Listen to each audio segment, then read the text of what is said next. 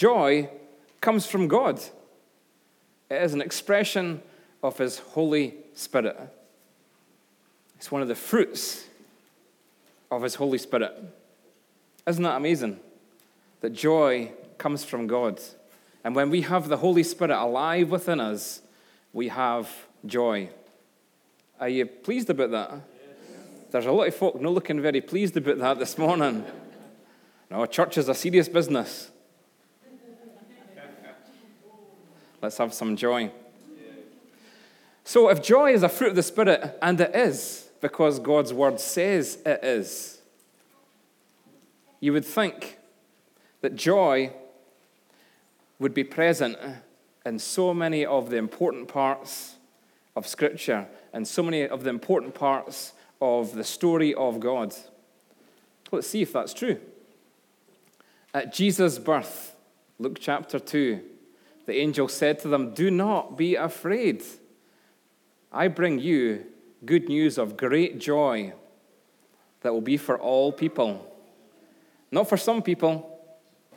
Not for some people that think church is a serious business. Not for some people who want to go out and party all the time. It's for all people. For every single person that is here today. No matter if they're drooling down their face right now.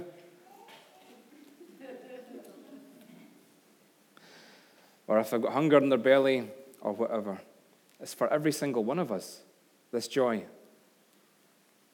At Jesus' resurrection, the women hurried away, because women are always busy. They've always got a lot on their agenda.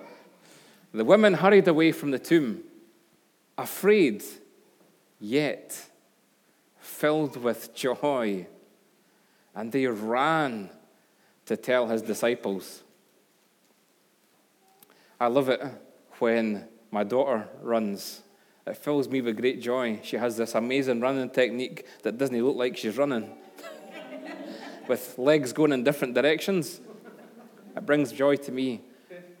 But they were filled with joy because they knew that what Jesus had said was true and that he was and is alive. What joy.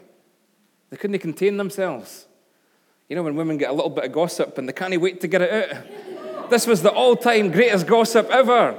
We're running back to tell everybody. Wait till you hear this. Joy. At Jesus' ascension, that while he was blessing them, he left them and was taken up into heaven.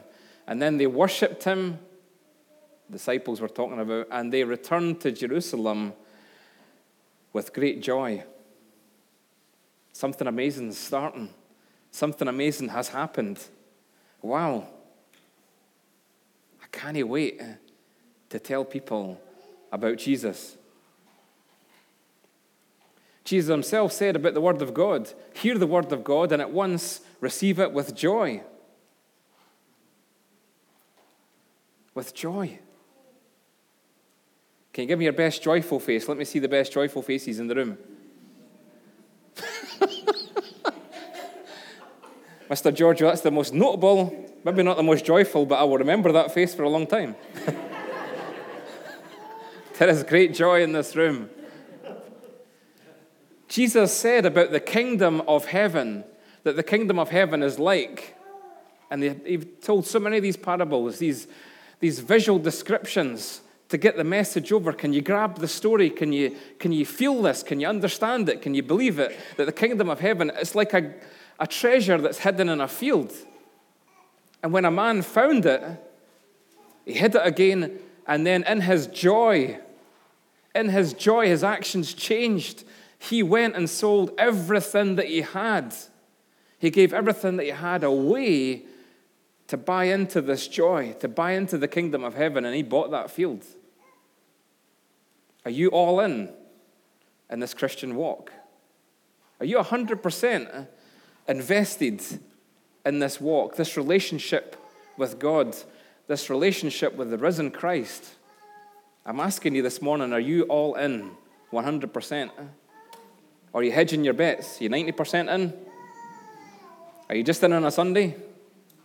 Between the hours of 11 and 12:30? Maybe you need to ask yourself that question.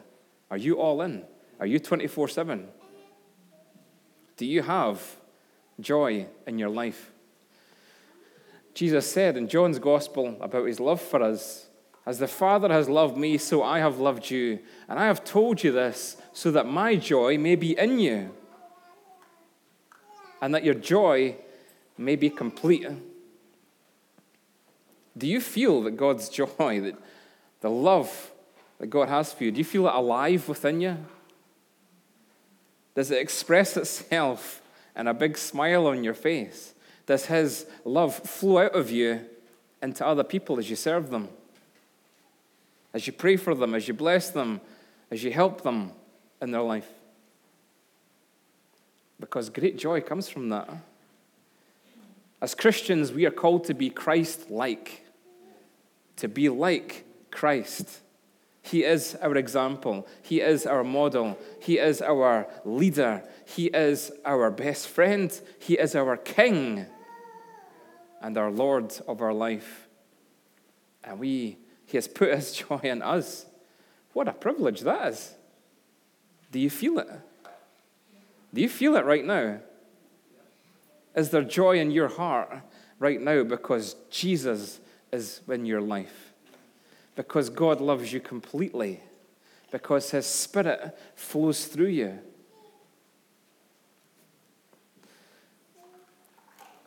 There is joy in serving God in the mission work. Jesus taught the 12, and then he taught another group beyond that, 72, and he taught them everything to do in mission work and said, "On you go, boys.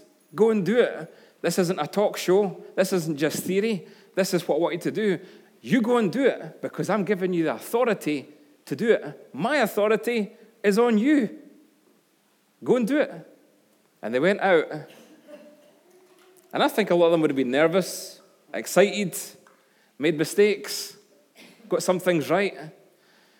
The 72 returned with, everybody say it? Joy. They returned with joy. And all the stories came out. Jesus, you'll never believe this. We did what you said, and oh my goodness, people were healed, and people came to know God, and the demons fled.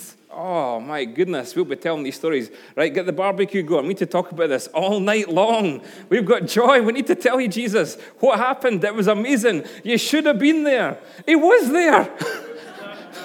He was there in the middle of it all. It was his power flowing through them that made all these great things happen. Oh, but Jesus, you should have been there. Remember one pastor saying, in our family, we give our kids responsibility and we try to teach them the way to go with God. And he said it was great. One Sunday after church, we got our son to pray a blessing over the food before we had lunch. And our son started off, he was 10 years old at the time, and he says, "Oh Lord, thank you so much for today, for church. Church is amazing. It was awesome. What a word was preached today. Oh Lord, I wish you could have been there in the middle of it." The 72 returned with, he was right there in the middle of it. The 72 returned with joy. It was amazing. God, Jesus, we did what you asked us to do, and amazing things happened. Bursting with it. And at that time, Jesus, full of joy at hearing their news. Oh, boys, to see your face bursting with joy, to hear those testimonies, Jesus turned in prayer through the Holy Spirit and says, "I praise you, Father, Lord of heaven and earth, because your children are doing it." Awesome. After the ascension, we go into the book of Acts. And Peter echoes the words of King David here as he talks to a big crowd and says, as he's praying, "You have made known to me the paths of life. You fill me with joy in your presence." Have you ever felt in the very presence of God? Have you felt that? How did you feel? Was it rubbish? Was it a waste of time? Do you wish you were doing something else? Did it fill you with joy? Did it? Did it? I'm asking you. Fills you with joy to be in God's presence because he is the joy giver. He is the joy giver. It is the fruit of his Spirit. If you have the fruit of his Spirit, you are filled with, say it, joy. Hallelujah. And then the impact of preaching, signs and wonders, again, in the book of Acts, chapter 8. Philip went to a city in Samaria and proclaimed the Christ there. And when the crowds heard Philip and they saw the miraculous signs that he did, they all paid close attention to what he said. And so there was great joy in that city. Because people heard about the risen Christ. They heard about Jesus. And they saw him at work in the miraculous signs. And they paid close attention to what Philip said. I think that's another way of saying that they understood, that they believed, they put a lot of stock into this. And in doing so, and responding and connecting with God, they felt what? Let's say it. Joy. The more connected you are with God, the more joy there is in your life. The impact of repentance. Remember the story. Who was in the prison? Paul and Silas. And what were they doing at midnight? Singing. They were doing a Stephen Giorgio number. They were singing praises whilst they were chained up in prison. Why were they in prison? Why were they in prison? Shout it out. For doing what Jesus said. And they got arrested for it. Sometimes it doesn't always turn out as we expected, as Louise said. Sometimes the dress feels a bit itchy. Maybe we eat too much of the stuff that we really want. Sometimes things don't turn out the way we expect. Paul and Silas, I don't think they said, well, I'll tell you what, we're going to follow Jesus, and I hope we get arrested, and I hope we get thrown in jail. I hope we get chained up. That's the goal here. That's what we want. That is not what they expected. But did they have an attitude of joy? They did. Chained up in a filthy prison, not knowing what's going to happen, but they knew who was in control. Their attitude was one of joy, and they expressed their joy. They sang hymns of praise, and they prayed to the joy giver. And what happened? Did they just stay all night there? God responded and broke their chains. Broke their chains. And then when the jailer felt the earthquake and he comes in and you're like, oh no. The locks are broken, the chains are broken, that's it. Life's over for me. I'll kill myself before the Romans do. But Paul says, no. We're still here.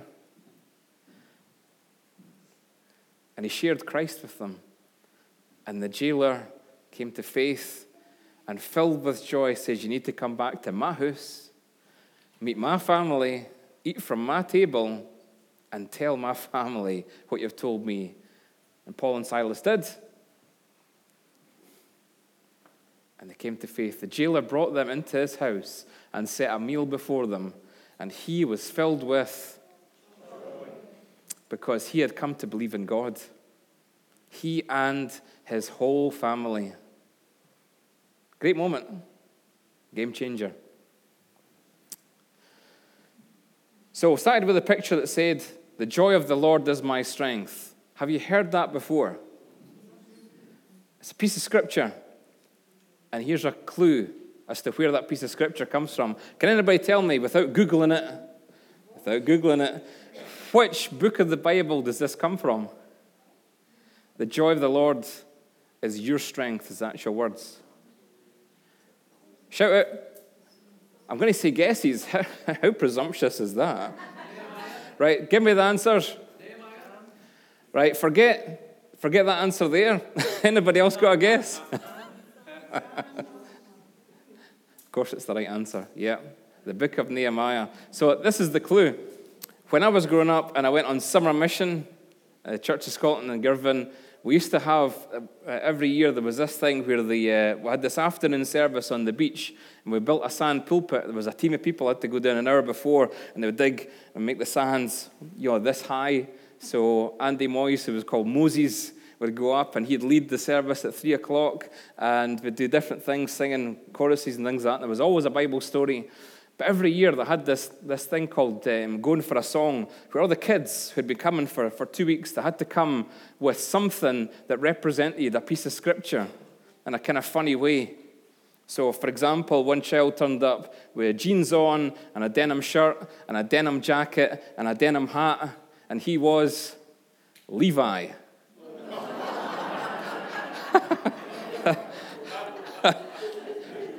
But one day, 3 boys turned up with your matchboxes. And Moses gets everybody up, and they're all doing their thing. Everybody's got to guess what it is. And then this wee boy, they're saying, matchbox. And he opens up the matchbox, and in it is a dead bee. And saying, what are you here? It's the dead bee. It's the dead bee, it's the thing. I said, well, what's that? He says, well, keep it quiet, Robert. This is where Robert Cook's mind's going to go here. So the first one was a piece of scripture from 1 Corinthians chapter 15 that says, "O death, where is your sting?" Death has lost its sting. That's a joy bringer. And the next wee boy's thinking, well, my mum told me to do that, and what am I going to do now? So I had a wee think, and somebody went up and whispered in his ear, and he put his wee bee out and says, "This is Nahum."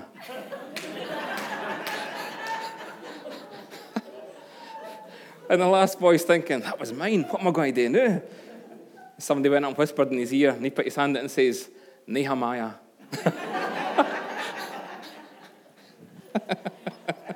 Nehemiah. Oh, well. I like that.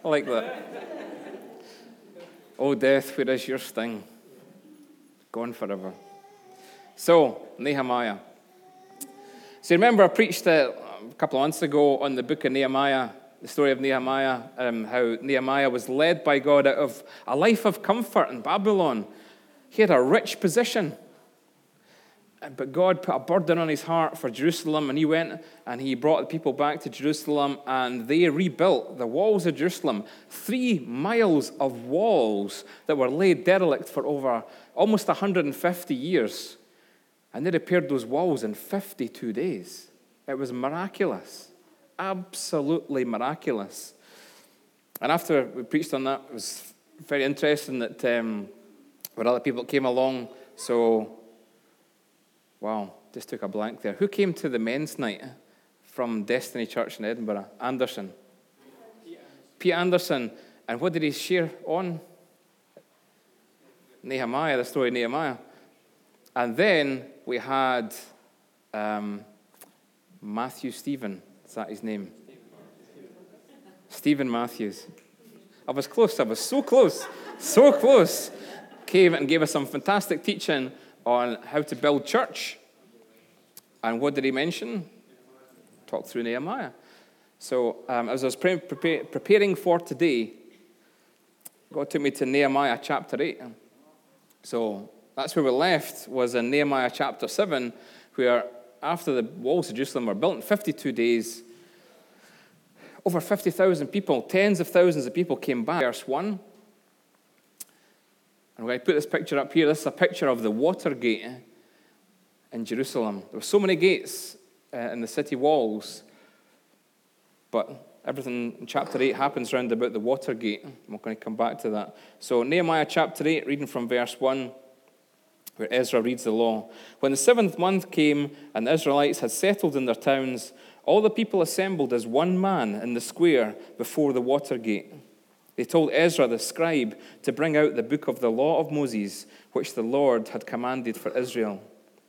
So on the first day of the 7th month, Ezra the priest brought the law before the assembly, which was made up of men and women and all who were able to understand.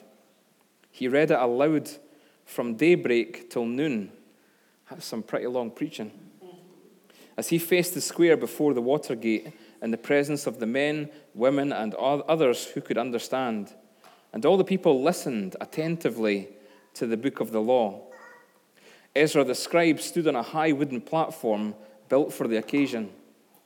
Beside him on his right stood a whole list of guys that I cannot pronounce. Let's save time.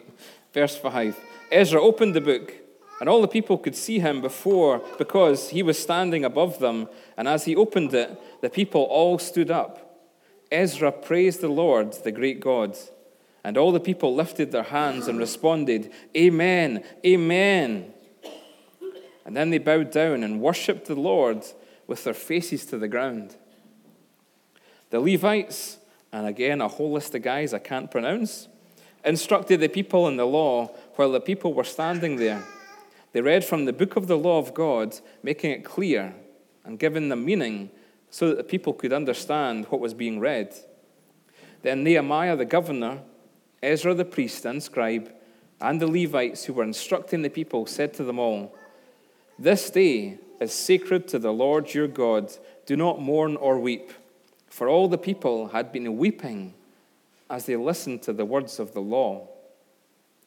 Nehemiah said, Go and enjoy choice foods and sweet drinks, and send some to those who have nothing prepared. This day is sacred to our Lord. Do not grieve, for the joy of the Lord is your strength.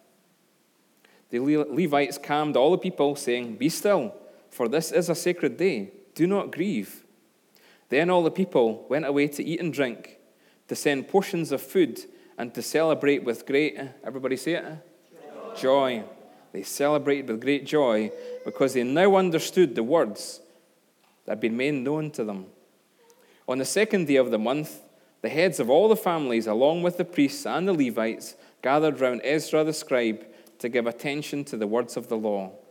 They found written in the law, which the Lord had commanded through Moses, that the Israelites were to live in booths during the feast of the 7th month, and that they should proclaim this word and spread it throughout their towns and in Jerusalem.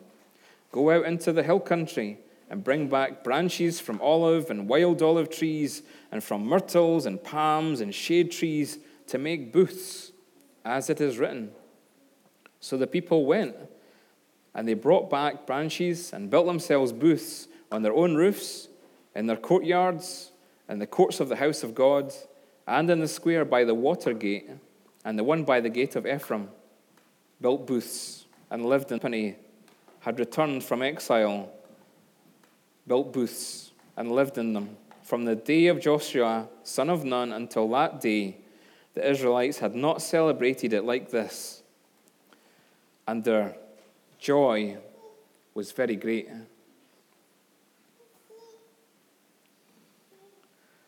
I find that a phenomenal passage, that for almost 150 years, the Israelites were in distress. They were exiled from Jerusalem, their spiritual home, if you like, on planet Earth. And then God sent a guy and says, Go and lead my people, and I will provide for this vision. And he goes and he puts them to the right people, and all of a sudden everybody is motivated, and they go and they respond, and in 52 days, the whole city, the wall around the city is rebuilt.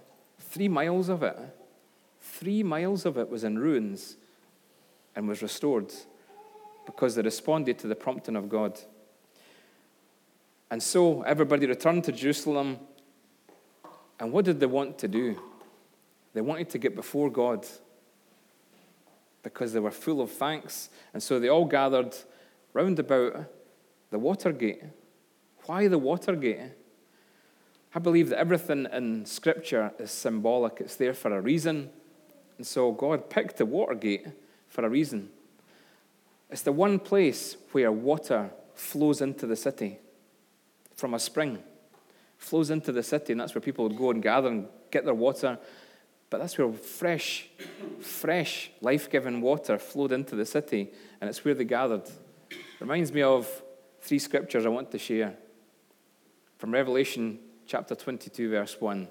Then he showed me a river of the water of life, clear as crystal, coming from the throne of God, of the Lamb. The river of life flows from God. This life-giving water flowed into the city as they gathered to meet with their God.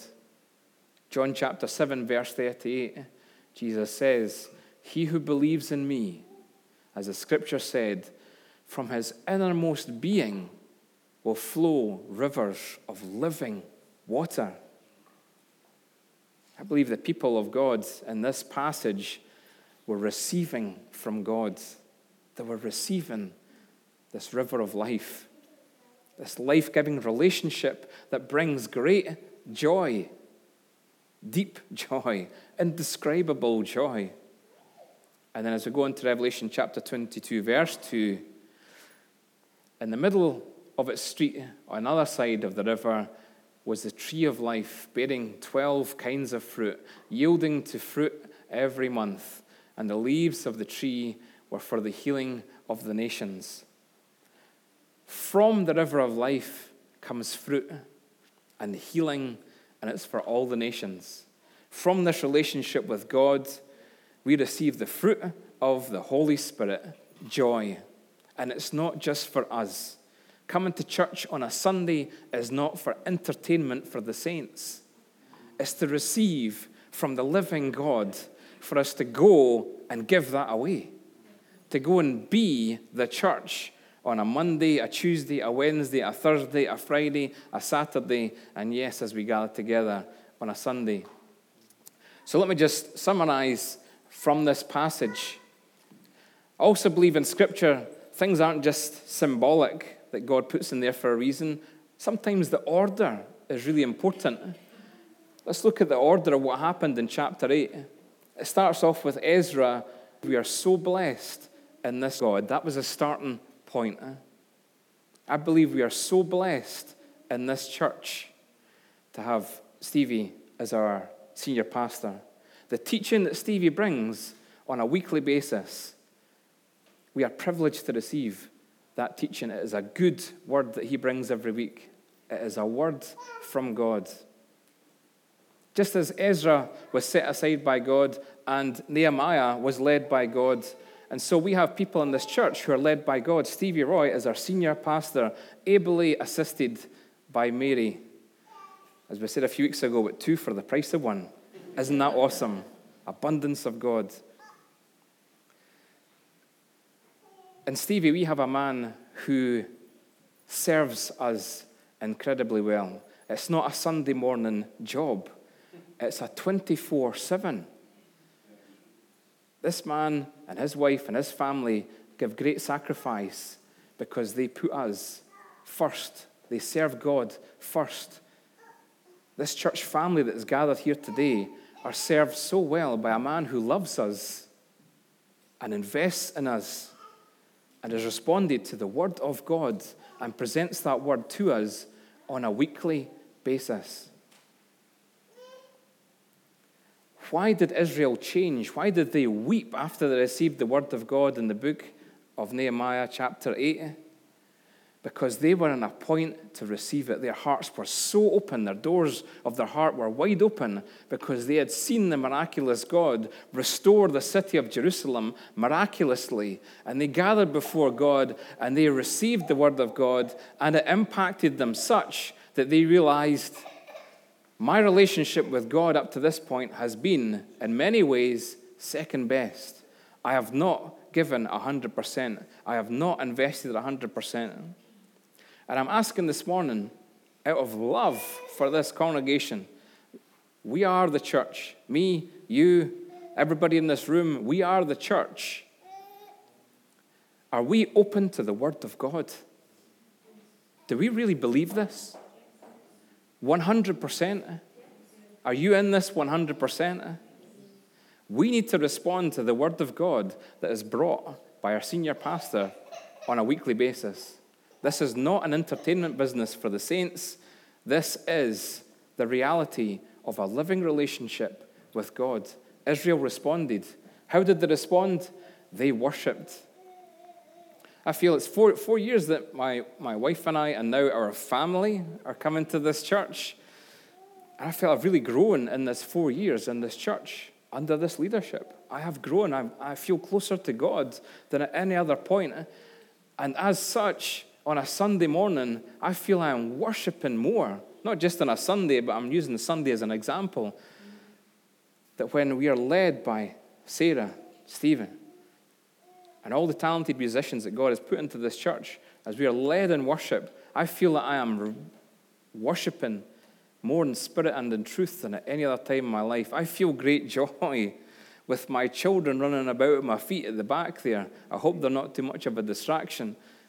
But my heart cries out with joy as my children run about, as we are in the house of God and worshiping God. My heart cries out with great joy. I feel so loved and blessed to be a son of the Most High, to be part of this wonderful family, to be in this place. God has led us to this place, and I am so blessed to be sitting under the leadership of Stevie Roy. Stevie and Mary, I know hear from God. They have spoken into my life. They have guided me, and I am so grateful for the input that they've had. And I'm so excited about what's going to happen in the future in this church. I believe amazing things are going to happen in this church. Amazing things have happened in this church, and that's just a foretaste, I believe, of what's about to come. I'm excited about that. Can you tell I've got a little bit of joy this morning? That's because I had my kids' cereal and it's full of E numbers. No, it's not. But this is the order. They heard the word of God. They were so impacted that they worshiped God. The word that's used in the original language here is shakara, which actually means, the literal translation of that word to worship is to draw close intimately, as if you're about to kiss. Is that the level of intimacy that you have with God when you worship Him? Is your heart so full of joy that everything else is pushed to the side and you draw in close because you want that kiss, that intimacy with God? Do you worship like that? And from that, the people showed obedience. They did exactly what was written in the Word of God. They celebrated the feast the way it was supposed to be celebrated. And it says that since the days of Joshua, son of Nun, nobody had celebrated the feast as well as this for 1,000 years. Because they followed the word of God to the very letter. They went out and did what God asked them to do. It was written down, it was clear in black and white, and they celebrated that feast. And it says there was great joy. Such joy. There is such joy in the relationship with God by doing what God asks us to do. That's where the joy comes from. We need to understand who He is, we need to worship Him, and we need to celebrate Him by doing exactly what He asks us to do. That's how we experience joy. And from there, the Levites were prompted to pray in chapter 9. We didn't go into that. But they want to speak to God. They want to talk with Him because they're so close in that relationship. They want that intimacy. And from that, as they talked further with God, what happened? They repented further. And it goes on in chapter 9, chapter 10, that they actually expressed, the Israelites expressed their repentance. They regretted that they had started to go into marriages where they were unequally yoked. They were marrying foreign people, as the scripture said. That wasn't what they were to do. They were to marry people of the faith. And they had not kept the Sabbath holy. They were trading. Their businesses were open. And they traded on a Sunday. Well, what day would be their Sabbath? Just checking. Saturday. They cancelled debts. That was another thing that the scripture had said, that they were to go and cancel debts. They were to tithe. I have to say, I really learned from getting to the scriptures for preparing for today. I always thought the tithe was given 10% to the kingdom. It specifically says in Nehemiah chapter 9 that the tithe is for the upkeep of the house of God, to pay for the Levites, the priests, to maintain the house of God. And God had shamed the Israelites to say, you have not been keeping my house in order. I have to say, I've got it wrong over the years. I've given a tithe. But it says in Nehemiah that the tithe is first and foremost, it's for all those who are in service in the house of God. And then God asked them to give other stuff on top of that for the greater good. So, I wonder if that's a word for anybody here today, that we should be tithing to the church and giving more beyond that. And give further resources to God's work. And then lastly, not to neglect the house of God. So Israel responded. And they responded grudgingly. They responded with their heads down, no, I've got it all wrong. They responded with joy, with great joy, because they were doing exactly what God asked them to do. That's where God gives us his joy. That's where the fruit of the Spirit comes from, is walking in close communion with God, so close that you could kiss him. That's what the word says. You draw in as if to kiss. So close. And then following his word to the very letter. I've got so much to learn as a Christian. I've got so much to learn as a leader. And I'm thankful that I've got time ahead. Whatever God blesses me with, I'm going to learn how foolish I have been at times. And I'm thankful for that. I'm thankful for that because I want to become more and more like Christ every day. Great joy. Amen.